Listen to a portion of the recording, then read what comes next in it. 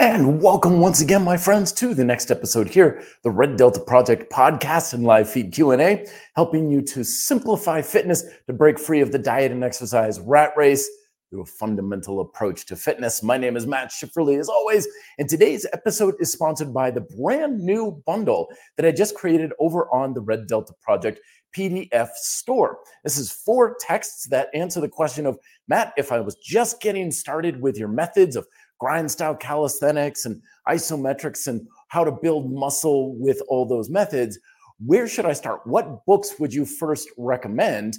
And the answer is I wouldn't recommend any one singular text. Instead, I would recommend this bundle that I created for you that gives you a much more comprehensive view of where you should start, the things you have to know if you want to build muscle with calisthenics. So that's why I included Progressive in Calisthenics, the Bible for building muscle with progressive calisthenics, with weighted calisthenics, the things you need to know about that. Overcoming isometrics, because a lot of times, especially when people are starting their strength training journey, or if they're starting with calisthenics in general, neuromuscular proficiency is a very big handicap that holds them back, especially the older you get, the more imbalances you have, and isometrics is a great way to shore those up very quickly. I also included Be Fit, Live Free, my latest book here, because basically if you want to know anything about fitness, how to actually get in shape, everything from fat loss to improving your golf swing, this is the stuff you need to know, full flat out. Otherwise, everything you do is just going to kind of be a random guess in the dark.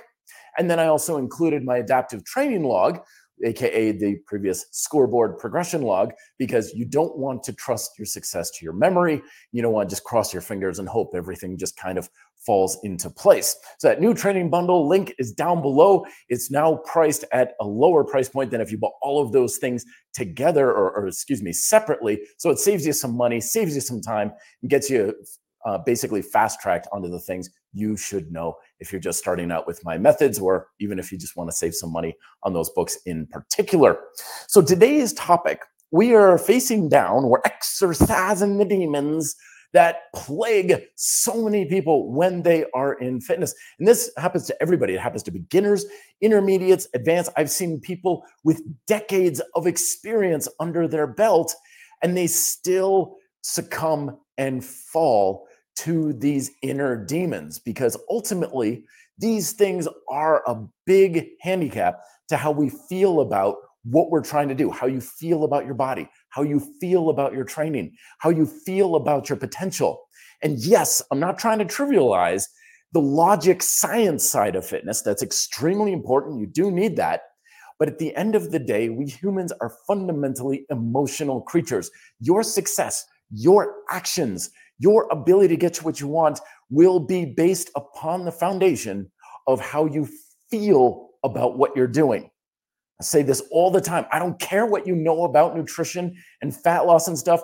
How you feel when Mary from accounting brings in that box of donuts, how you feel about those donuts is the thing that will be a much more determining factor on whether or not you're going to be eating donuts all morning, rather than what you learned in nutrition school and stuff. So this is why we have to face down these demons, because we're all going to face them. We're all going to come across them if you haven't already, and they will crop up time and time and time again. We can banish them to hell 100 million times and they're still going to crop up. Happens to the best of us. But when we understand how to deal with them as effectively and efficiently as possible, we can essentially get over them a lot faster and get back to making much faster progress. I'll also be answering all of your questions and stuff as always. So it's good to see everybody. Zaid is good. Adnan is good to see here as well. Akmar, good to see you folks. Thanks for coming on in. So our first inner demon that we are exercising today here in the halls of fitness is boredom. Boredom is a big problem, and it's getting even bigger in our fitness culture, because these days our attention span is getting shorter and shorter, and we are always looking after that quick fix. We're getting more dependent upon those quick dopamine hits. And a lot of times when we get into fitness, we kind of find these dopamine hits, especially initially when everything is bright and shiny and new. And oh boy, look at all this new equipment I have. And oh, this exercise feels so new and alive. And I'm so excited about my potential and stuff. But the fact of the matter is that hopefully you're going to have a fairly long training career with decades of experience, which I sincerely hope for you. And it's kind of like anything else in life. It's like the job that you have or a good relationship that you have, right? We all have this little initial honeymoon period where everything is really cool and exciting and fun. But eventually things kind of go into this monotony, a doldrums kind of thing. And then we are like, oh my gosh, this is starting to get old. It's starting to not feel as fun and exciting. So then we, dump our partner and we look for another partner, or we look for another job, or we look for a new workout program and stuff. And we basically end up just chasing after the way to keep this all fun and exciting all the time. And that's not the way to be successful at anything in life, because the true success we're looking for is to not have breadth so much in a lot of different things, but depth, to really get to know what we are interacting with, be it the job, the partner, the relationships, or even the workouts that we're doing, the exercises that we're doing. That's where the real value is. But boredom will kill that dead as a doornail real fast, because we're essentially just feel like we're doing a monotonous chore. So how do you deal with boredom? How do we prevent this from happening? Well, the sad reality is that most people just stay beginners when it comes to fitness, with their exercises in particular. Is they'll learn enough to be able to do the exercise, but they don't go much beyond that. So they'll maybe say, oh, now I've got my muscle up. Now I've got my pistol squat. Oh, now I can, learn, I know my clean and jerk and whatever. And we think that's the peak of the mountain. That, wouldn't my body be amazing and my fitness be amazing if I could do muscle ups? But then we get there and we find it's really not that impressive. I'm not that jacked. I didn't get that much stronger and stuff. And then we're just stuck doing reps and reps and reps. And it's like, okay, now this is getting boring. And then we go chasing after that next hit. So the answer is recognizing that the real success doesn't come from doing things or being able to achieve that muscle up or the one arm push up or whatever. It's to be able to do things to an obscenely high level of proficiency. And this happens all the time in the gym, where someone will have a really impressive physique or really amazing strength and stuff. And you watch what they're doing in their workout. And honestly, they're not doing anything different from anybody else. They're doing the same exercises. They're oftentimes doing the same program. There's really not that much difference. So some people will come to me and like, dude, that guy's got massive shoulders. How come I don't have shoulders? I'm doing the same thing. And I'm like, yeah, he's doing overhead presses, as are you, but are you doing them that well? Are you doing them to that level? And of course, they might even say, well, I didn't know there was really a difference. But the answer is yes, of course, there's a big difference. And that's where not only are your best results going to come from, but that's how you stave off boredom, is to always go into your workouts in the gym and the exercise saying, how am I going to do this exercise better? It's not good enough to just be able to do it, but how do you do it better to a higher level? And you want to go beyond sets and reps and weight. Because you ask most people, what does better mean? Well, just more reps. If I'm better at push-ups, I just do more reps. Or if I'm better at this exercise, I can lift more weight. That's just the end of it right there. The real proficiency that comes from it is the skillful use of your body. How well do you use your muscles? When you're doing your pull-ups, do you understand how to include scapular protraction, retraction, elevation, depression, and internal and external rotation all at the same time while doing your pull-ups? A lot of people may just be like, what now? Or there may be a difference in body position or something. Basically, you're trying to do the exercise as well as possible. A big one that I've worked with a couple of clients with lately is you're doing your pull-ups, but your legs are kicking out so far in front of you. Now, of course, something's got to go in front of you because your hands or your body's coming behind your hands when you do a pull-up. But ultimately, if your legs are kicking out too far, that means your back's not really working all that hard. It's not engaging very well. So that's something that you can work on. So the way to really beat the demon of boredom is to always go into your workout saying, what am I working on to do this better? Not just how many pull-ups can I do? Not just how hard can I push myself? Not just how many calories can I burn on a treadmill? How do you do the thing better? And of course, that's where coaches come into play. That's where workout logs come into play. You should be writing down, what am I going to try to improve upon? But when your mind is focused on trying to improve something, that will keep you mentally engaged with what you're doing, even if you're doing the same exercise, the same workout for months, even years on end. I know people who literally have done the same workout for the past 5 years. They're not changing anything up. And they're amazing physiques. They see no need to change it because they keep trying to do the thing better. So proficiency is what we're after here, not just how many sets and reps can you do, or can you do a muscle up, but how do you do it technically better, which largely boils down to how well can you use your muscles. And when you have that attitude going into it, not only are your workouts safer, they're a hell of a lot more satisfying and enjoyable, they're a lot more effective, but they're also more mentally and emotionally engaging. And that's going to basically keep that demon of boredom and banish it to the hell from which it came from once and for all. Ben's got the emoji here. Donuts equal demons. Forbidden donut. I got to find that Simpsons episode. I always reference that, and I've never seen it before. Tony Briscoe, it's good to see you, my friend. Oh, man. How have you been? Hope you're doing good. Hey, Matt, I'm getting my car repaired on Monday. See you soon at the beginning of the month. Appreciate your help. Absolutely. I just came across your workout log in my files the other day, and I was like, man, what's up with Tony? I got to give him a call. Yeah, love to hear from you, man. Love to see you. Hope the weighted dips and pull-ups are coming along great.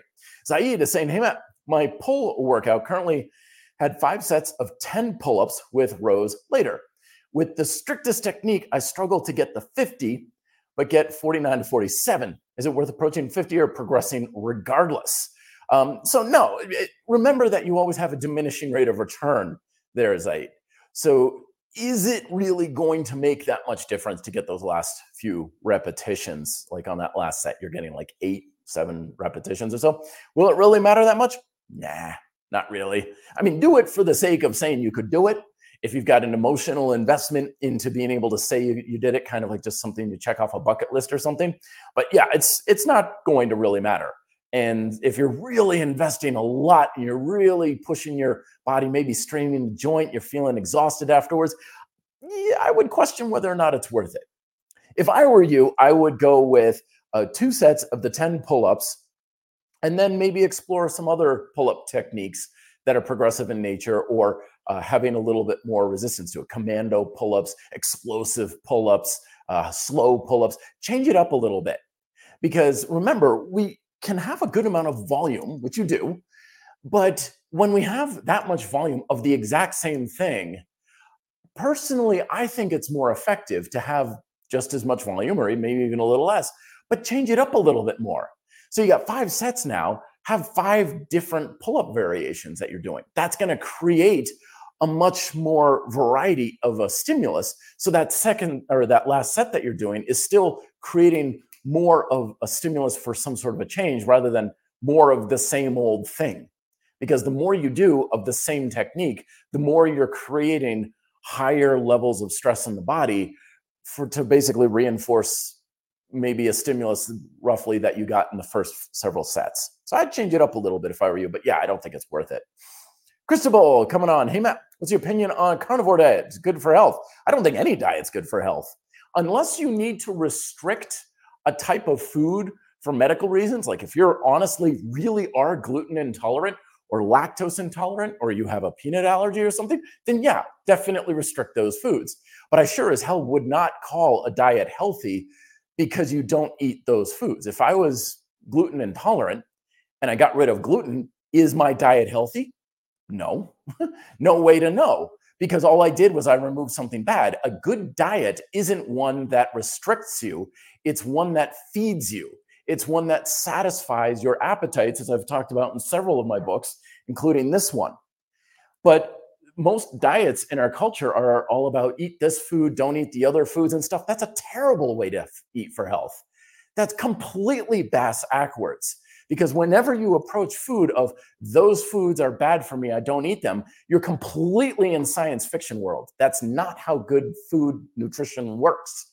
And whenever we're approaching a dietary approach on restriction, that's largely, for most cases, completely unnecessary, you're basically, well, let me put it this way. It's like you go into the gym and you've like, I've got a squat workout. I got a hard leg workout. I'm like, great, awesome. Let me take this baseball bat and smash your shins with it.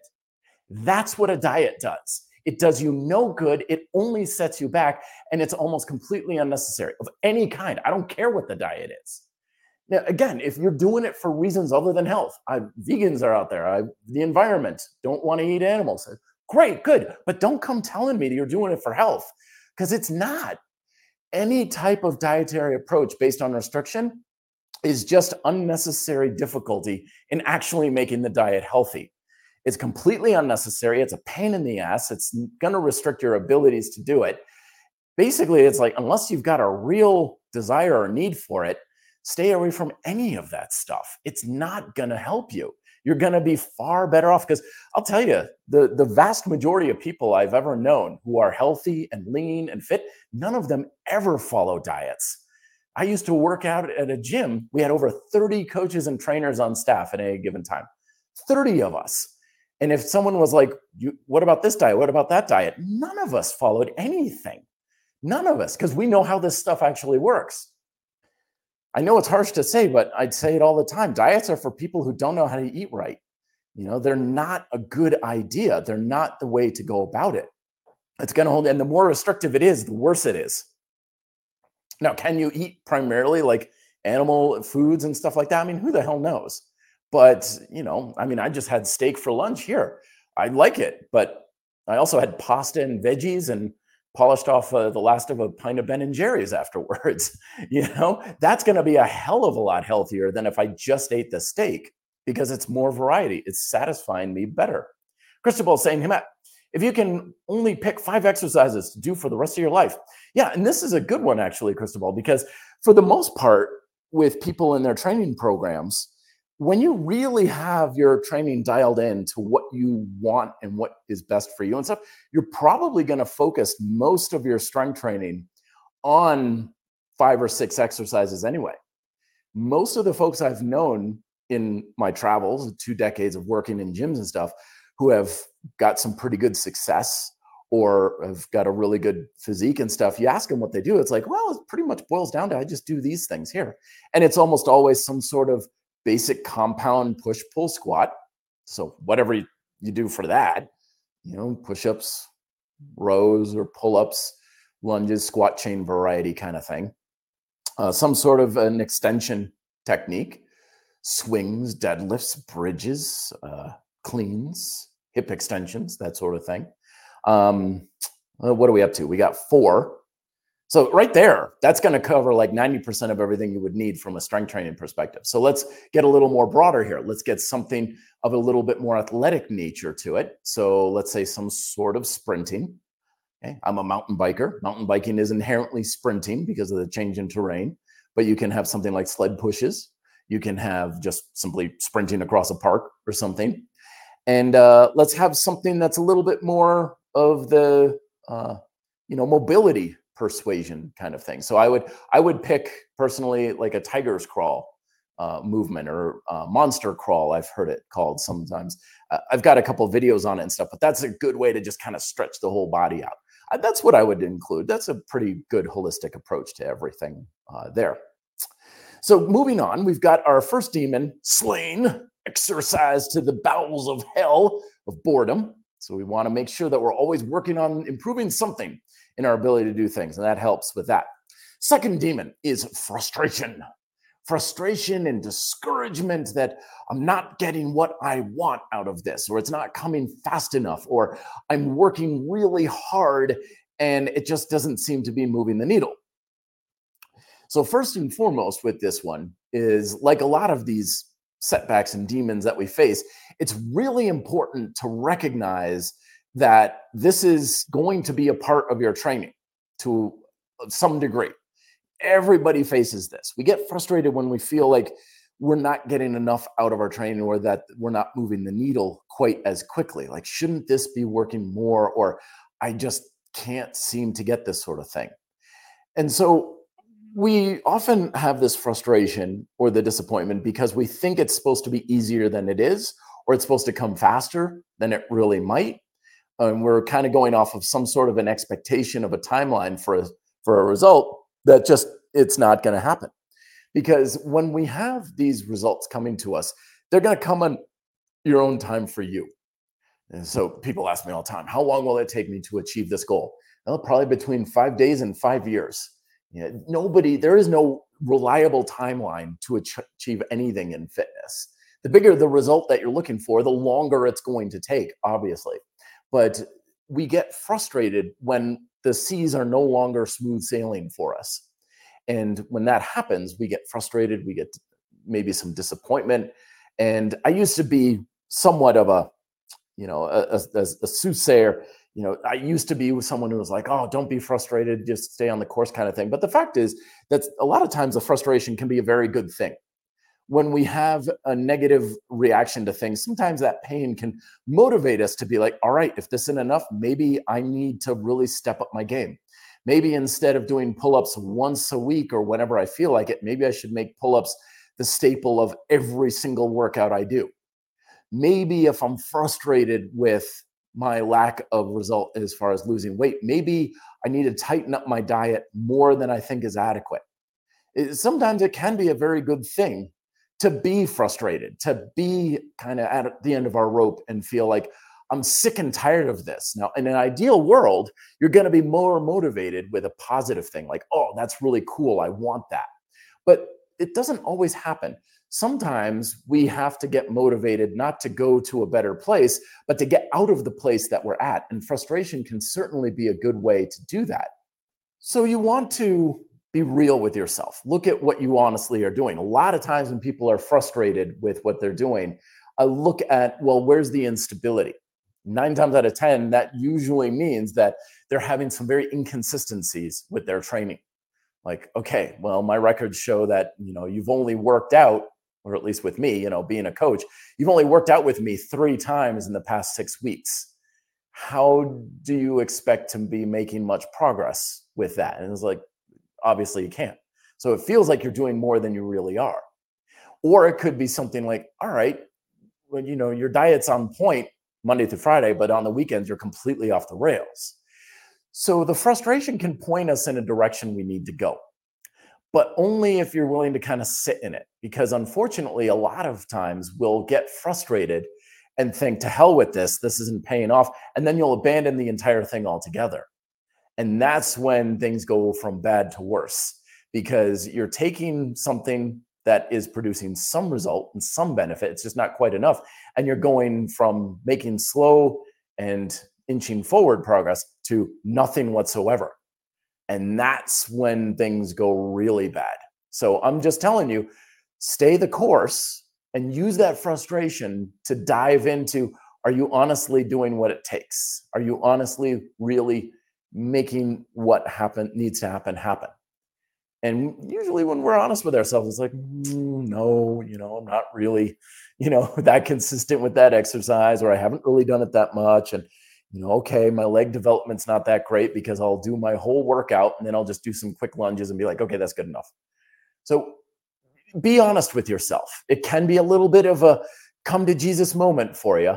But if you are strong enough to sit in that frustration, to sit in that discouragement and feed on it and let it just seep into your bones, you can use it as a powerful thing rather than running away from it. Let's get to some more questions here. Philip is saying, hey, Matt, I easily get bored. Oh, here we go again. And still have the problem of program hopping. But since I apply your concept of adaptation in micro workouts, I left the FOMO behind me. Oh, fantastic. Very good. So that's one of the things that you can do. I was talking about this, with a friend of mine earlier today. And we were talking about how in our fitness culture, there's a lot of FOMO, there's a lot of paralysis by analysis. It's like, this guy says you should do it this way. This other guy says you should do it that way. The fact of the matter is, you can train and eat and stuff in a wide variety of ways, and they're all going to do the same thing. Because ultimately, your success doesn't come down to the superficial details. Like, should I do these many sets or these many sets? Should I do split training or full body training? Should I lift free weights or calisthenics or machines and stuff? Honestly, that stuff, it's really not that important. It really isn't. The example I came across the other day is this guy was asking, it's like, what's 9 plus 1? It's like 10. What's 5 plus 5? 10. What's 20 divided by 2? 10. What's 14 minus 4 plus, or minus 5 plus 1 is like 10. It's like, right. There's all these different ways we can get to 10. And yet there are people out there trying to persuade you, saying, my way is the way. My way is the best way. My way is the only way. That's not how this stuff works. I was just on my soapbox about diet, right? People are like, oh, this diet's awesome. This diet's great and stuff. No diet is great and awesome, because your ability to take care of your health and be lean does not come from your diet. It doesn't depend on what you eat. It depends on how well you're satisfying the fundamental principles of how fitness actually works. And if you understand how that is, you can eat whatever the hell you want. You can do whatever workouts you like. So if you're someone, like my man Philip over here, who's changing his program around a lot, and I know a lot of people, myself included, used to say, don't change your program so much. Oh my gosh, program hopping is terrible. It's fine. It's perfectly fine as long as you're still achieving the same fundamental stimulus. And a lot of times that will happen as long as you're not doing something completely crazy and off the rails. Then you're still probably in the ballpark of the same thing. I know back in the day, my CrossFit days, when they were all like, routine is the enemy and variety and everything and stuff. But the fact is, you look at most of the workouts we were doing in that box, and it's like, it's all the same thing on a fundamental level. Metcons and Olympic lifting is largely all the same movement pattern. It's like, oh no, this is a clean versus a snatch. It's like, it's the same explosive extension chain movement. Yeah, it's a little bit different here and there, but every workout, we were doing the same basic fundamental stuff, which is why it can work. And when you're not going after those fundamental objectives on a regular basis, that's when you get screwed. But you can, change your workout 100 million ways from here till Sunday every single time you work out. As long as you're still contracting the muscles hard to create a lot of tension, you're going to get stronger because you're still doing the same fundamental stimulus. If you're still getting the heart rate up and pushing your muscular work capacity, you're still going to be working that cardio system. It doesn't matter if you're running or going up a hill or doing burpees or sled pushes or whatever. It's still the same thing. So change up as much as you like there, Philip. Just understand what your fundamental objectives are and make sure you're hitting that on a consistent basis. But yeah, you can change things 100 ways and still have that happen. Perfectly fine. Get to some more questions here before we hit demon number 3. Frotan, it's good to see you. Hey, Matt, loved and tried your effective sit-ups, but suddenly it feels too easy. And even after holding 6 kilos, I keep dishing out reps and don't feel sore. Do you know what could be going wrong? Yeah, something terrible has happened here, Frotan. I'm sorry to tell you this, but you've gotten stronger, man. Yeah, I'm sorry. It sucks when you've got an effective exercise like that and you put in the work and stuff. You've gotten stronger. I know it sucks, but yeah, that's what the unfortunate side effect of things. But that's exactly what happened. So remember that, especially with progressive calisthenics, there are exercises we'll do. And if you get stronger, now that exercise just gets downgraded into more of an easier style. You use it as a warm-up, you use it as a finisher, you use it for something like on an off day or deload or whatever, that sort of thing. That's all you've done, man.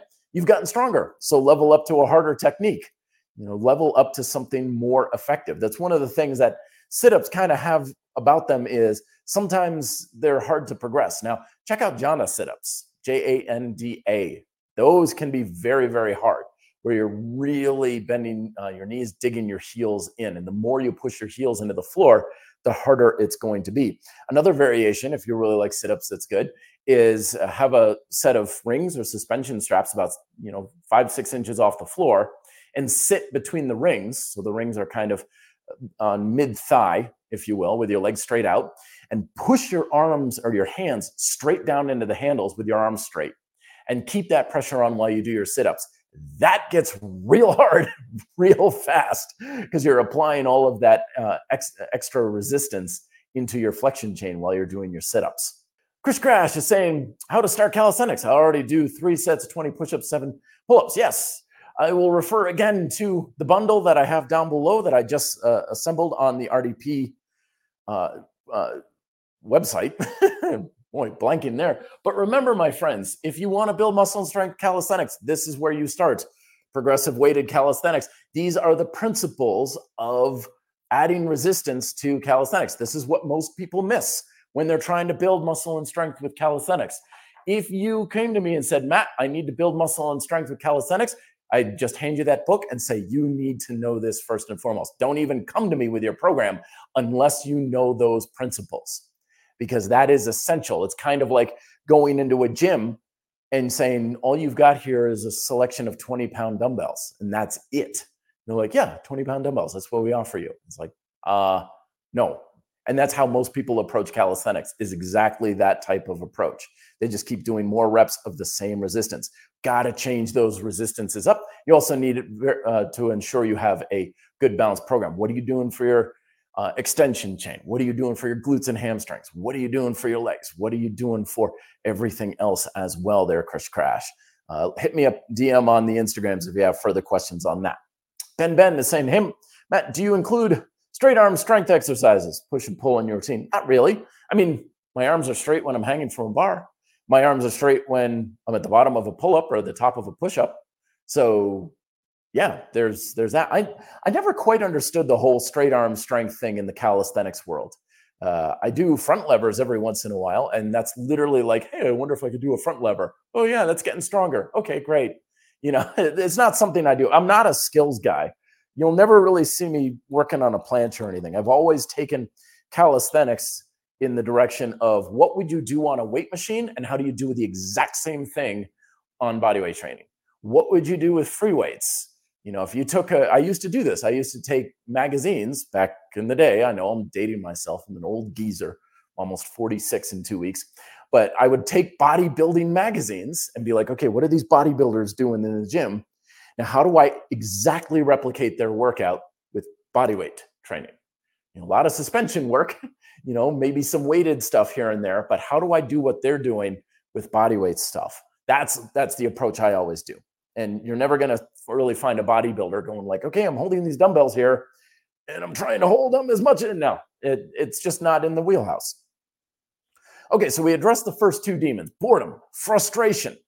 Number 3, this is a big one. This is one we all struggle with, especially when we're beginning and we're starting off, but it can certainly affect those who have a lot of experience as well, which is just basically a lack of confidence in what we're doing. Self-doubt. It's natural and normal to be doing things and that little demon pops up on your shoulder and they're like, you don't really think this is going to work, do you? You don't really think you can build the muscle. You don't really think this program is going to be effective. You don't really think, and it doubt. And I think it was C.T. Fletcher who said something of the effect of a single drop of self-doubt can poison an entire well of faith, or something to that degree. And it's true.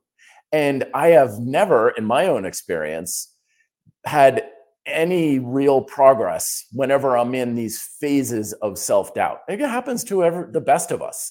We all have these, periods where you're like, oh man, I don't know if I've got what it takes, and look how hard it is for me to do this. I've got just as much reason as anybody to have self-doubt about what I'm doing, but it's always going to hold you back because we can't build positive results when we're coming from a negative place. Physically, mentally, emotionally, we just can't beat ourselves into a higher level of achievement. we get there by having that confidence that, oh man, this is going to be so cool when I'm able to do this and when I get this result and all these sorts of things. So, how can we deal with lack of confidence? Well, one is know that self doubt is perfectly normal and fine. It happens to the best of us. I don't understand these people who are like, never had a moment of doubt in my life, building these multi-million dollar companies or winning the gold medal. Never doubted myself for a second. One, I call bullshit. And two, of course, you're going to have self doubt. You get an injury and you're like, oh boy, I don't know if I'm going to come back from this one. There's always going to be those moments of self doubt. The key is to move past them, not to let it get stuck in the mud. And a couple of good ways to do this is one, to just keep taking action. Two, again, take some self-assessment and see like, okay, what can I do better? Because nothing kills self-doubt like improving something. Like, oh yeah, here's an area where I can make some improvement on. And then you move the needle a little bit and you're like, oh yeah, I can do this. And all that self-doubt is just gone because you've just proven to yourself that you can keep moving forward. Another thing is sometimes we have a lack of confidence in what we're doing, the method that we're using. It's like, I just don't have a lot of confidence that I can build my chest up with push-ups or whatever. And to that, I say, well, one, why would you force yourself into any particular method if you don't have to? So it's like, well, what would you have confidence in? Well, go do that instead. But the other thing that helps sometimes is just kind of sit down and be like, well, why can't it work? Instead of doubting it, start writing out on a piece of paper or just simply, kind of meditating on the fact of instead of thinking, why wouldn't it work? Start thinking, why would it work? How can it work? Well, why would obviously, if I'm trying to burn lots of calories and I'm riding my bike a lot, well, why wouldn't that work? Of course it's going to work. It burns a lot of calories to ride a bike.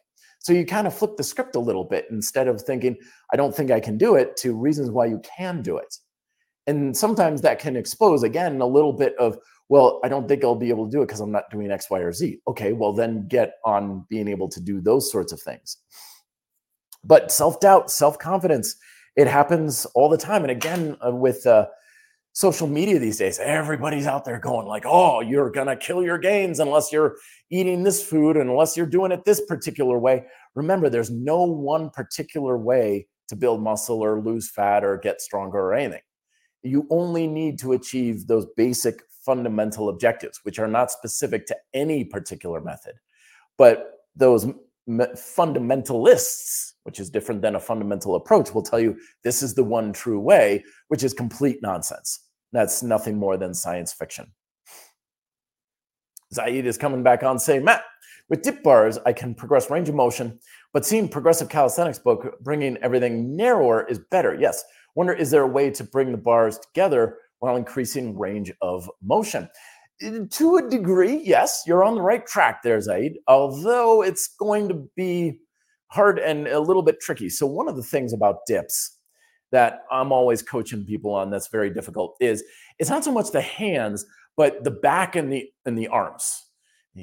Take a video of yourself from your front or your back, because a lot of times people, they're doing dips like this, and I'll be like, okay, get your arms in closer or whatnot, and they're on rings or something, and they're like, yeah, that's close. I'm like, dude, you've got way more that you can do. So a lot of it is that scapular adduction with your entire back. If you can do dips with your arms basically rubbing against your sides, your ribs, that's pretty darn narrow, and that's really, really hard to do. And most people don't do it. So that's why I always say, take a video of yourself, because we often think we're as narrow as we can get, and we usually have a good 5 or 6 inches on each side that we can still get narrower on. The other thing I always recommend too is do it on a non-supported surface like rings or straps, because that's going to make your dips a heck of a lot harder. But you can now have the freedom to move your hands in and make sure that things are really tight versus bars may be much more restrictive for you. So those are ways I usually recommend people advance the technique of the dips, range of motion and stuff. But yeah, eventually dips are one of those things that most people will eventually probably use additional weight for if they want to get heavier on the dips. Baldigo, it's good to see you. So will Farmer walks with 256 pounds weight make me shrink in height? Probably not. I mean, we're all compressing our spine and compressing ourselves due to the atmospheric pressure of the planet 24/7, or well, basically when we're standing. Right. So if you ever have this experience where you get up first thing in the morning, you get right in your car and you got to adjust your rearview mirror, that's because you're taller in the morning by maybe an inch or so because your spine decompressed while you were laying horizontal. And then just over the day, we compress down. That's natural. It happens just by standing, by being upright. Having that load on your body, it's probably not going, it's too short of a time period. Just make sure that you're having good posture when you're doing it.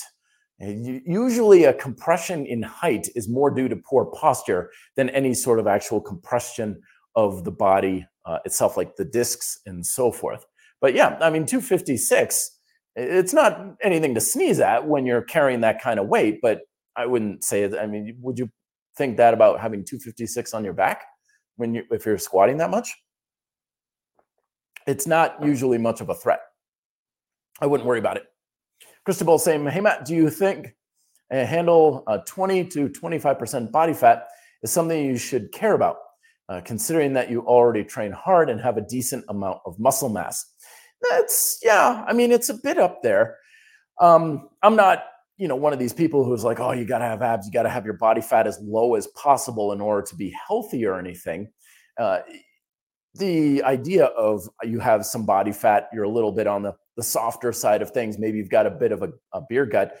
If the health markers are still good, then I wouldn't worry too much about it. What's a bigger indicator, people look at body fat percentage, people look at weight and stuff. I'm much more of a fan of look at your habits though. Look at your daily habits. What foods are you eating? How much are you eating? How much are you drinking alcohol? Do you work out like crazy for an hour, but then you're sitting for the entire rest of the day? So you're averaging like 3 hours of physical activity a week kind of stuff. Look more to your habits for concern. And as always, just go to your doctor. Go to someone who can evaluate your posture. Go to a chiropractor who can evaluate your back, that sort of thing. I have a great chiropractor out here who literally, he doesn't assess anything without x-rays. And I posted this on my Instagram a couple of years ago where he literally took an x-ray of my neck and he's like, that's bad. This space here, you shouldn't have that. And then he worked on me and then he took an x-ray, several months later and he was like, there, space is gone. That's why your back feels better now. So if you're concerned about health, I'm always a big fan of get eyes on the issue. Don't be too much about correlation. Like this is my body fat percentage, but this is what I weigh and stuff like that. Get more hands-on with your health with a professional who can look at things and be like, okay, it's not that this is correlated health. It's literally like, I'm looking here at your hips and they're way out of kilter, which ain't good. Let's get your hips fixed. That sort of thing is what you want to be more focused on. But yeah, 20, 25%, I mean, it's certainly on the higher side of things, but it wouldn't be too much worrisome. It also kind of depends on where that fat is too. If it's all in the midsection, that may be more indicative of things you need to address. Cyril saying, hey, Matt, since reading Putting in Practice GSC book, my muscle has improved dramatically. So thank you very much for that. Congratulations. What book do you recommend to read after I want to build muscle? So yeah, Grind Style Calisthenics, great place to start. Again, progressive and weighted calisthenics. Or my other favorite, is suspension calisthenics. Love my suspension training because that's essentially a weight machine that you put into your pocket. That's all suspension straps are. They are a portable weight machine, and they essentially give you the ability to body weight, body build. Like I said earlier, I used to take bodybuilding magazines and replicate the workouts set for set, exercise for exercise with body weight equivalents. And a lot of times that meant turning to suspension straps. Oh, they're doing dumbbell chest flies. Okay, suspension chest flies.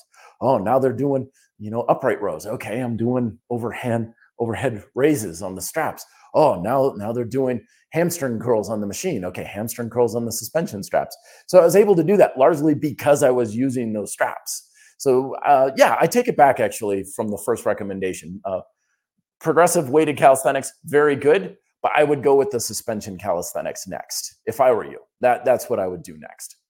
Christabel saying, hey, Matt, have you ever tried sandbag training? Have, absolutely. Used to make my own sandbags. I developed my whole new system and method for making a really great, durable sandbag that had just the right amount of play into it. I'm pretty sure that was one of those videos that got lost from the old Fit Rebel days. I don't think it's on the YouTube channel anymore. Don't hold me to that. If you search on my YouTube channel, sandbag, you probably will find it. You'll probably find those. I mean, God, they're old. I mean, I had hair back then. But yeah, love sandbag training. Awesome stuff. There's just something about wrestling the bag, up over your shoulders and bear hugging it and holding it in your arms, Zercher style for lunges and everything. Fantastic way to load up the body. Love it. And there's nothing more satisfying than just letting it drop too afterwards, that thud, as opposed to like, iron weights like dumbbells and stuff. So I'd saying, hey, Matt, with dip bars, I can progress. Already addressed that. Scusi, everyone. All right, let's get to the last one here. Last one. This is probably one of the biggest demons that we all face. And it's something that isn't really addressed a whole heck of a lot in our fitness culture. And that is being able to handle the transient nature of the human body with a degree of confidence and maturity. Because we all get into this fitness space because we want more control over our body to some degree, how it looks or feels and performs. And we seek out ways to give ourselves more of that control. But the fact of the matter is that no one ever has full control over their health and fitness because there's always a lot of variables that we have no control over. We can only influence our health and fitness. We can never have that full control. And as such, because life is very transient and it's always changing, and our mental state, our physical state, our emotional state is also changing a lot, it's only natural that our physiological condition and abilities are also going to be in some degree of a transient state, which means sometimes you're just going to be weaker. Sometimes you're just going to be fatter. Sometimes you're just going to be less athletic. Like, oh man, I don't know what is up with me today, but I can't get this technique down. I'm not feeling so. Yeah, that happens. That's going to happen. The body is going to sometimes change to some degree backwards, going in the way that we don't want it to go in. And that's going to happen. No matter how hard you work at it, no matter how much you dial things in and try to stay very, very strict about your approaches and your routines, you're going to have periods where things fall back a step. And this can be very detrimental because it can really throw us emotionally off course. And then we're like, oh, I've got to take drastic action. I've got to go to all these extremes and stuff. And usually that does more harm than good. Instead, we want to make peace with these sorts of things. Maybe this is an age thing, maybe it's a maturity thing, but I've learned to be able to handle these things much more in stride. This past holiday season, I've learned that, yeah, during the holidays, go home and have my mama's cooking and cookies and everything like that. And I was like, yeah, I'm going to probably be a few percentage points fatter for January and maybe February than I usually am the rest of the year. That's just the way it is. The past year, I've been dealing with some emotional handicapping issues and stuff. And I was talking with a friend the other day and I was saying, God, I don't know what it is, but just everything just feels so much harder on me these days. Writing feels harder, making videos feels harder, being able to work out, everything just feels so much harder.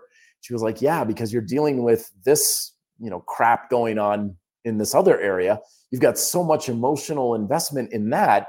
You don't have a whole lot left over for the other stuff. So you're just basically getting by with that stuff. And yeah, there's a couple of areas I've fallen back a step or two. And I just like, yep, that's the way it is. But I also know once I get past this, I'm going to slingshot right back real fast. So understanding that, yeah, the body's always going to change to some degree. There's days you're going to look your best. There's days you're not going to look all that great. There's times you're going to feel your best. There's days you're not going to feel all that great. And this is just the nature of life, the nature of our body. And we just take it in stride because, for every turn, it comes and goes. But sometimes we can get really, really, really in our heads about these changes, A big example is like weight. Some people, oh my goodness, like the scale's up. Oh my God, it's up 6 pounds. And then the next day, oh, it's down 7 pounds and stuff. And they're all over, and their emotional state is basically tied to this number, which is always going to be fluctuating all over the place. It's never going to be stable and level. If it is stable and level, it's a minor miracle. So it's always going to be fluctuating. But when we have our emotional state and our feelings of self-worth and value tied to something that's always going to be changing, you are basically, a ship that's going to be liable to tip over real quick and easy. You have very little stability in that regard. So accepting the transient nature of the body, it's like, yeah, okay, today you're slower. And this is why adaptive training and eating can be so effective too. It's like, yeah, today you don't have as much. Not a problem. We just get what we can. It's perfectly fine. Still an effective workout. If we're always telling ourselves we got to be perfect at 100% all the time, that's a demon that is going to eat you alive from the inside out. And it's probably going to cause you to crash and burn more often than not. Let's get into some more questions here before wrapping up. Michael Blacktree is saying, if you're a regular person just trying to stay fit, you don't need to sweat the details. Just get off the couch. Absolutely. Taking action, my friend. We get so caught up in the details that we think the small things matter a lot more, but being able to move, taking some sort of action goes a long, long way. David Baker saying, hey, hip injury kept me from pistols and hover lunges, did step-ups and stuff, and that got cut off there. Sorry, David. There it goes. There's the rest of it. A couple of months on recovering, didn't lose anything on the hover lunges, not where I was on pistols, but step-ups worked. Yeah, so these are all squat movements. And so as long as you're getting that basic fundamental movement pattern, the squat chain and stuff, you're getting the same basic thing across the board. And yeah, strength is specific to an activity. So it's perfectly fine to be like, well, I'm still strong in these, but the pistols are a step behind. That's fine. But it's one of those things that you want to have more awareness of, like, what's the basic movement pattern, and then just do whatever exercises you can for that movement pattern. Don't get too caught up, of course, as you did or did not, with what kind of exercise you're doing. As long as you're getting that hip to heel action, it's going to get roughly the same sort of thing. Cristobal's got a good question. Matt, what do you think the main reason fitness community is so toxic and dogmatic? Well, it's the same reason we have toxicity and dogmatic approaches to lots of things in life. Religion, politics, a lot of approaches to things like business and relationships that you see on social media and stuff like that is fundamentalism. Fundamentalism. So a fundamental approach is not fundamentalism. I know they're very similar in the terms, but they're actually complete polar opposites. Because a fundamental approach recognizes that if you understand the basic fundamental processes that govern how your body actually works, how fitness actually works, then you just simply understand the basic fundamental principles and you just do whatever the hell you want. And that's going to work. Okay? Now, fundamentalism doesn't care how things actually work. Fundamentalism doesn't care how society works or the body works or fitness actually works. They care more about their one particular method, like what is their particular approach. And so whenever you get dogmatic, because dogmatism, I had this comment come across my desk the other day, because I always refer to like examples of dogmatic approaches in religion. And he's like, well, isn't that a dogmatic perspective? It's like, absolutely. Yeah. Because if I'm always saying dogma is in religion, that is dogmatic, but it's just more out of habit that I'm saying that, because you can be religious without being dogmatic. Absolutely. You can be dogmatic about how you bake chocolate chip cookies. A dogmatic approach is basically saying this is the one best, correct, true way to do it, which is what fundamentalism is, and everything else is wrong. All the other people are wrong. So you've got a lot of these messages out there of people who either believe it for themselves or are basically trying to fight, saying this is the way things need to be. Now, let me give you an example, right? I was just telling you, like, the information in this book is absolutely 100% essential if you want to build muscle with bodyweight training, right? Progressive and progressive calisthenics. Now, Do you need to do things this way? Absolutely not. You can you can basically take these principles and create a million different push-up variations, and all of them will work because they've got that basic fundamental approach to them. You don't need to do a damn exercise in this book. Of course, you'll probably be, it's basic enough that you'll probably be doing some variation of those sorts of things.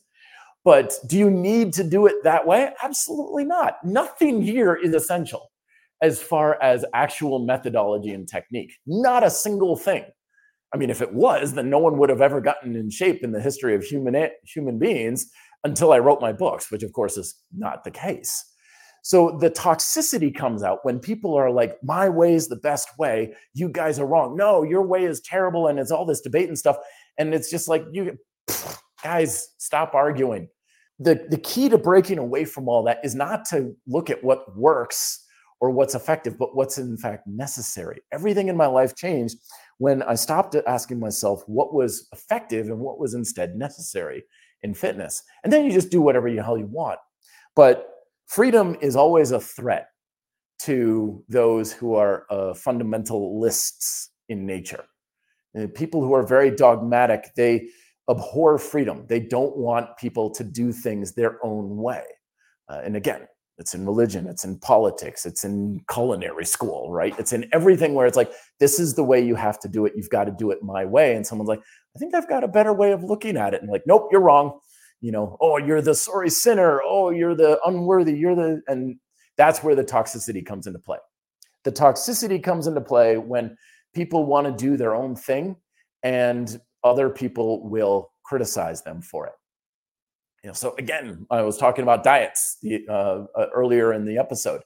I wouldn't do a diet if you paid me. I don't think they're healthy. I don't think they're helpful. They're completely unnecessary for the large part, and they're just going to hold you back. But if I met you at a party and you're like, dude, I am loving this paleo diet. It's awesome. I'm not going to criticize you for it. Go, you do you. You do your thing and stuff. The only thing I have against all that sort of thing is when people follow it because they think they have to. Is when the toxic fundamentalism out there is saying, you'd better be eating this way or else you're going to kill your gains or you're going to be unhealthy and stuff, which is completely not true. That's the stuff I have exception to because I spent so many years doing diet and exercise habits and stuff that basically hurt me and compromised my health and compromised my fitness and hurt my relationships and hurt my quality of life. And the only reason why I did it was because I thought I had to. Because there were fundamentalism ideas out there telling me, you'd better be eating this way. You'd better be training this way. And that's what gets me all oiled up and irked up is when people are like, you'd better be doing it this way. And I'm like, yeah, I know you know well. I know you mean well, and you're trying to look out for other folks, but go piss up a rope. Because once we believe it's absolutely necessary to use a method, we're essentially in a prison of our own making. But it's fine to use the method. Just know that you can leave at any time. You don't want to do calisthenics. Well, don't do calisthenics. There's no good reason to if you don't want to do it. And that's why. Philip coming back on, saying, hey, Matt, I'm always trying to focus on the fundamental principles for building muscle and strength, but I still have problems with progressing, torn between technique and higher load. Oh, so it's one and the same, my friend. So do I go with are you talking about progressive technique or using advanced push-ups and stuff or just improving technique? So the way to kind of think of this is technique is a progressive variable it's actually lots of variables, right? Technique is tension control. Technique is body weight distribution. Technique is range of motion. Technique is hand position. Technique is just basically a blanket term for lots of different progressive variables of just how we're moving our body. And then you've got load. It's like the weight plates that I got here from Kensui and stuff. Ultimately, it's not load or technique. It's just basically contracting our muscles. And we're using technique and or load as a way to further challenge the ability to do that. So fundamentally, improving technique or adding load is doing the same thing. That's why I was going to write 2 books on this. I was going to write a book on progressive calisthenics, and I was going to write another one on weighted calisthenics. But I realized it's actually the exact same thing. It's nothing different.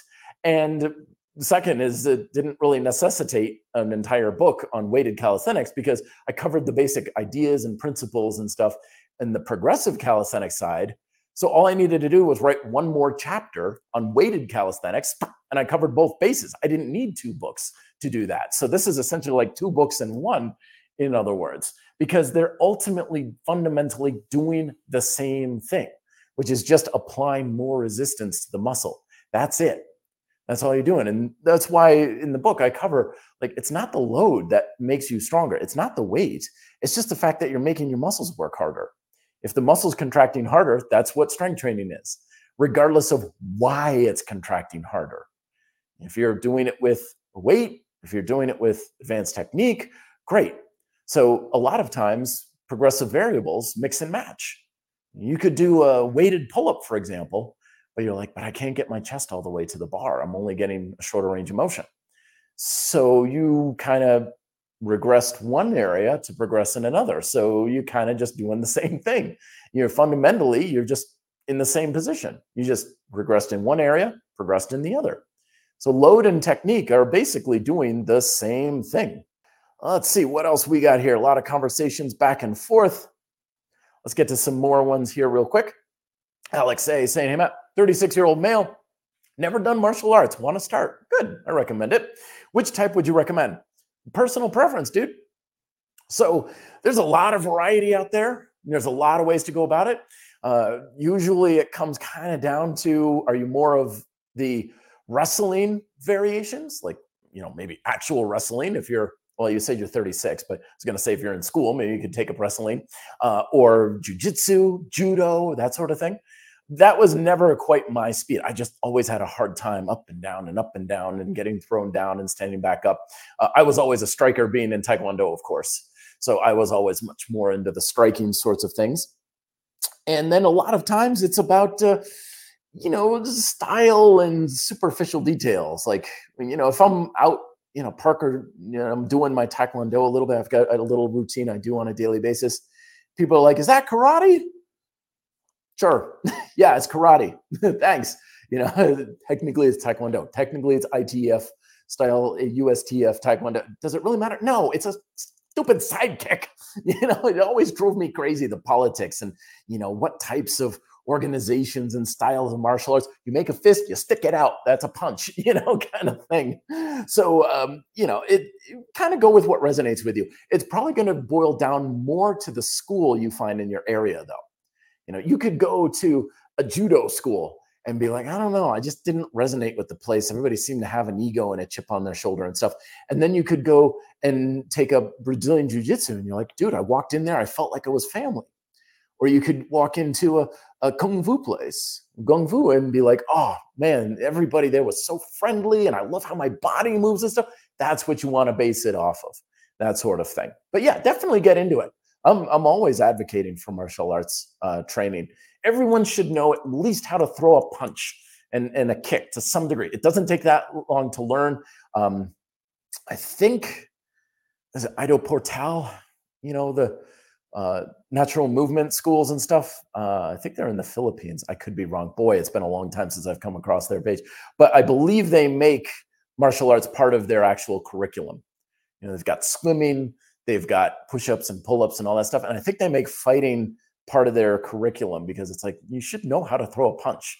If someone's coming at you, you should know at least the basics of like, get out of the way, or how to kick someone in the belly or something like that. Martial arts are one of those things that, myself, I've been doing it for like 36 years. People are like, oh, it's decades of experience. You can learn the basics of some simple self-defense in a few months and get a lot out of that. So don't feel like it's got to be this lifelong commitment either. All right, let's see what else we got here. A lot of conversations. Cyril, I hope I'm pronouncing that right. Apologies if not. Recently thought that since a lot of Olympic athletes from different sports have an awesome physique, there's no such thing as a perfect routine. Yeah, exactly. We were talking about toxicity earlier. And a lot of that toxicity, again, from a fundamentalism approach, is you'd better get this just right. you better get your diet really correct and you better get your workout really right in order to be successful, or else you're going to completely screw everything up. That message is very prevalent in our fitness culture, and it's completely nonsense. Because there are people out there who are literally trying to science the hell out of their routine. And they're like, okay, if the moon is in the 5th phase and Mercury's in retrograde with the humidity dew point of 52%, I should do exactly 17.3 push-ups facing due east. They're trying to get all these details correct. Meanwhile, there's a guy next to him in the park who's jacked and strong as hell. And they're like, what's your routine? I was like, I do push-ups until I can't get off the floor again. How many push-ups do you do? A lot. You don't count? No. When do you do them? Whenever I feel like, kind of thing. It really isn't something we got to get just right. There's a few basic principles you need to understand. Don't do things that hurt, progression, that sort of thing. But beyond that, this isn't nearly that complicated. We like to think it is because people will tell you it's that complicated. And by the way, you got to buy my program if you want to know what you're doing. No, you don't. Hey, Matt, what are your thoughts on 1 set per day, every day, for every major muscle group? This is really funny that you're asking me this, Dan, because I'm just literally today starting on a project exactly on that. So we'll see where that goes, because basically, like we were talking about frustration earlier. I'm getting to the point where I'm really frustrated with basically in the convict conditioning, the big 6. I'm very happy with what I've been able to accomplish with all of it, except for bridges and handstand work. I've always been horrible at them because largely a lack of back activation and poor scapular stability, probably from years of riding a bike and always being very kyphotic, poor posture, that sort of thing. And now it's finally gotten a lot better. And now the idea just popped into my head like yesterday. I was like, what if I did 1 set of handstand push-up C kind of thing and 1 set of bridges every day? Because it's the old adage of, if you're not good at it, you're not comfortable at it, you don't practice it very much, so you don't get comfortable with it, so you don't practice it very much, and it's just a downward spiral. So I'm like, what if I did 1 set per day for a month? Because 1 set you don't really need that much recovery from and everything. And I just did it however I wanted, but I practiced it every single day. I'm excited for where it could lead me. Maybe it won't do anything. Who knows? But stay tuned to the channel, because I'll be posting updates and also on the Instagram channel and stuff like that. But I think it's a fun thing to experiment with. But beyond that, we'll see where it goes. And that's also kind of inspired by, I was talking with some of my fellow calisthenics coaches the other day, where we were talking about how if we have a nagging little weakness, like, oh, my left leg is weaker, my right leg is weaker or whatever, we'll say, well, all we do is, if we're going to demonstrate an exercise, we'll demonstrate it on the weaker leg with a client or in class. And that's not a workout, right? We're just saying, oh yeah, do hover lunges like this and do like 2 reps, with them. And then like later in the day, it's like, okay, do it like, and this, make sure your heel stays down. 1 rep, right? And we'll all notice that, like, if we do that over the course of a couple of weeks, that weaker leg is a lot stronger, just because it's a little bit we're doing here and there on a more frequent basis. And it's like, well, if that can work, then surely an entire set once a day would be even more effective. Mariano, it's good to see you, as always, saying, hey, Matt, overrated demon, counting calories, underrated demon, liver health, be fit, live free. I'll second that for sure.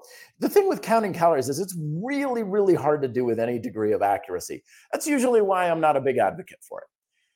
A lot of times counting stuff, counting steps, counting calories, fitness trackers and stuff. I mean, I've got this thing tracking everything from here till, Tuesday. And honestly, I couldn't possibly care less. Like, I turned off all the notifications, like, you filled your exercise ring and stuff here on my Apple Watch. I don't care. I really don't. Because ultimately what matters is, do you have consistent habits?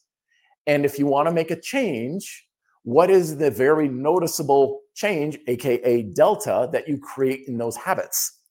And that's why usually I'll tell people, if you want to eat better, one is get your diet to just be more stable. Like I was saying earlier, when people are like, I'm frustrated, I'm not making progress. Where's your instability? Where's your inconsistency? Get your diet locked down so you're having a more consistent diet of what are you eating, when are you eating it, how much are you eating, to some degree. It doesn't have to be like, every day I eat exactly the same thing. And then if you're like, maybe I should get more protein, good. Instead of 2 eggs in the morning, have 5. How many calories is that? I don't know. How many grams of protein? I don't know. Well, don't you care? Yeah, it's more. That's all it needs to be. Again, with my little experiment here, I'm doing a bridge every day and I'm doing handstand push-ups every day, 1 set. How many reps is that? I don't know. I don't care. How many time under tension? Don't know. Don't care. How much recovery? Don't know. Don't care. How much resistance? Don't know. Don't care. All I know is that's me working on those exercises a lot more and a lot more frequently than I did before. And that's all that I'm testing. If I do it more frequently, will it matter? I'm waging to bet it will. And that's all that is necessary is, am I creating that delta? Yes, good. That's all you need to really understand about that. Let's see what else. Oh yeah, Krav Maga too. Monkey B is saying, I think Krav Maga is geared towards regular people, conditioning not needed. Yeah, some degree. I knew a buddy who did a Krav Maga test, and he said that he was basically in sparring, which turned into kind of an all-out fight for like over an hour. I mean, you need conditioning for that too. And again, it really depends on the school and everything like that. Yeah, Krav Maga, that's a really good way. If I had to start my martial arts training all over again, I probably would go more for that, because that seems like it's a good mix of everything. You're going to get the grappling, you're going to get, the self-defense, you're going to get kicking and stuff. A very simplified system. That would be good. I forgot about that. That's awesome, because that's kind of part of it too. Martial art. Yes, how much of it do you want as the martial side, and how much do you want is the artistic side? Personally, I've never been in a fight in my life, so I've always kind of loved, the artistic nature of martial arts, the Tai Chis, the Kung Fus and stuff. You can tell me all day long, it's like that exercise you're doing has no, real relevance or practical application in a street fight. I'm like, I don't care. It looks really cool, kind of thing. So it really kind of also boils down to, are you doing this more for self-defense or more for a fun, cool thing that you want to do and have an expression with your body? That's also another thing to consider for the martial arts that you're doing. Ivan saying, hey Matt, I have not enough motivation to go to the gym, even near home. Any tips to make it easy? Well, one, don't go to the gym. Home workouts, dude. Go to a park, something like that can be a good option for you. Make your workouts shorter can be a good way to go about it. But if actually like just getting to the gym is really hard, I would say don't go to the gym. Get some rings, set it up at home, get some adjustable dumbbells. Set up a little home gym, go to the park with a kettlebell or something. Make it easy. Gym's not for everybody. It's not necessary either in many cases. Oh, good point here I want to address. Monkey's saying 1 set per day means can only be done if not done with high intensity. Not true. And it's typically not enough time for the muscles to rest. Again, not true. Remember, my friends, you don't need to recover from working out. You need to recover from stress and basically beating your body up. Okay? There are people out there who literally run a marathon every single day, and they're fine, right? There are also people out there, if you asked them to climb a flight of stairs 5 times, they'd need to rest for several days.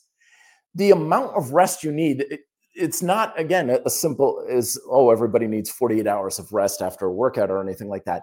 There's lots of variables on how much an exercise can be stressful for different people and how much you recover and stuff. So yeah, I'm going to plan right now doing bridges and handstand push-ups 1 set every single day.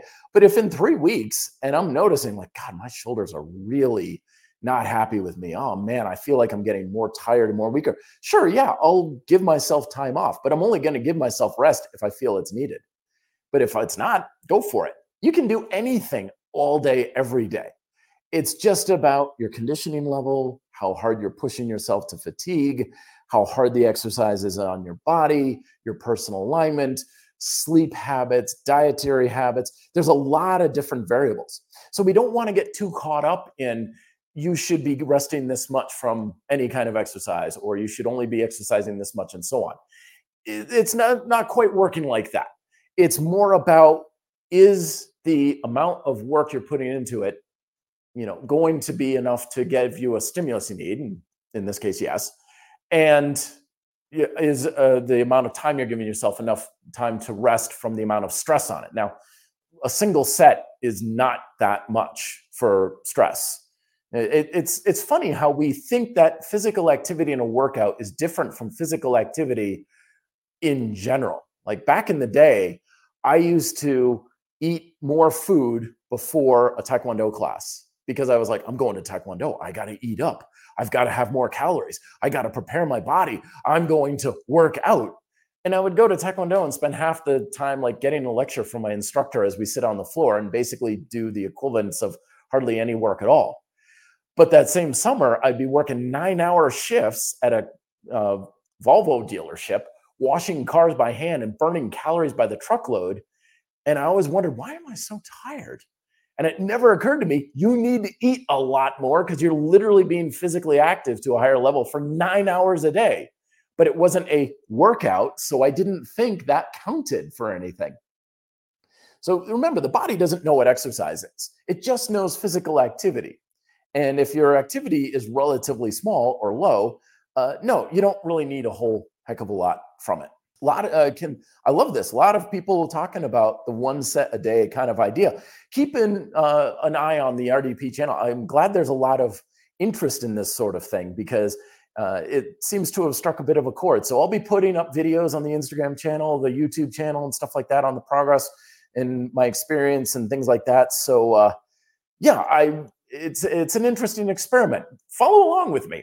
Go ahead, do it. If you've got an exercise that is kind of a thorn in your side, like I just can't quite get pull-ups, I don't get it, or pistol squats or whatever, join me. Have a set a day. Let's see what happens. Let's talk about it. Let's compare notes and see what happens. Let's learn together, my friends. This is going to be a lot of fun. And lastly, saying high intensity workout rest is needed. If someone just wants to do some low intensity exercise, no need for major rest. So remember that intensity is always relative too. I used to do a bike race a day. That is super high intensity. And it also depends on what we're talking about with intensity as well. Intensity technically on the scientific level when it comes to strength training is how much you're working towards your 1 rep max. So if I do 1,000 push-ups, that's technically low intensity because that's intensity of effort, but my muscles aren't working all that hard on, each repetition because it's easy resistance for me. So intensity is one of those words that's thrown around a whole lot, but ultimately doesn't really mean anything because it could mean very heavy weight. It could mean pushing ourselves till we're peeling ourselves off the ground. And you're right, the more tired and fatigued you are, the more rest you do need. But again, if you rest and recover faster, then you don't need as much time for it. Because remember, everything in fitness boils down to speed. Some people can be dead on their feet, super exhausted, crash into bed, 8 hours later, ready to go, 100%. And some people, they can be like, man, I kind of felt that. And 3 days later, they're like, God, I'm just still not really on my feet yet from this sort of thing. So it's not just rate of your expenditure in the exercise. It's also rate of recovery, rate of what you're doing. It's going to be an interesting experiment, folks. Follow along. Let's learn together. Let's see what happens from this.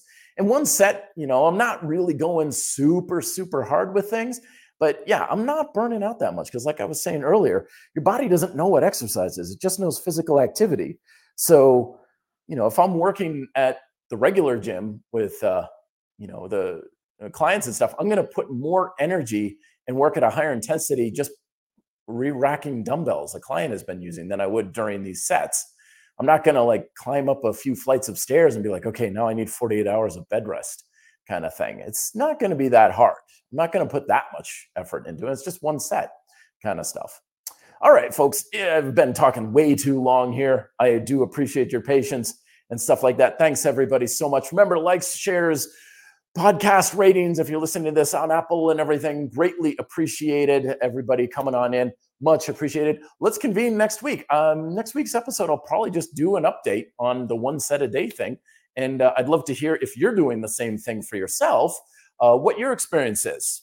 Like I said, let's learn together. This is an experiment, and I think we're all going to be better off at the end of the month from doing this sort of thing. Who knows? We might be onto something really cool here. I'll talk to you folks next time. Till then, be fit and live free.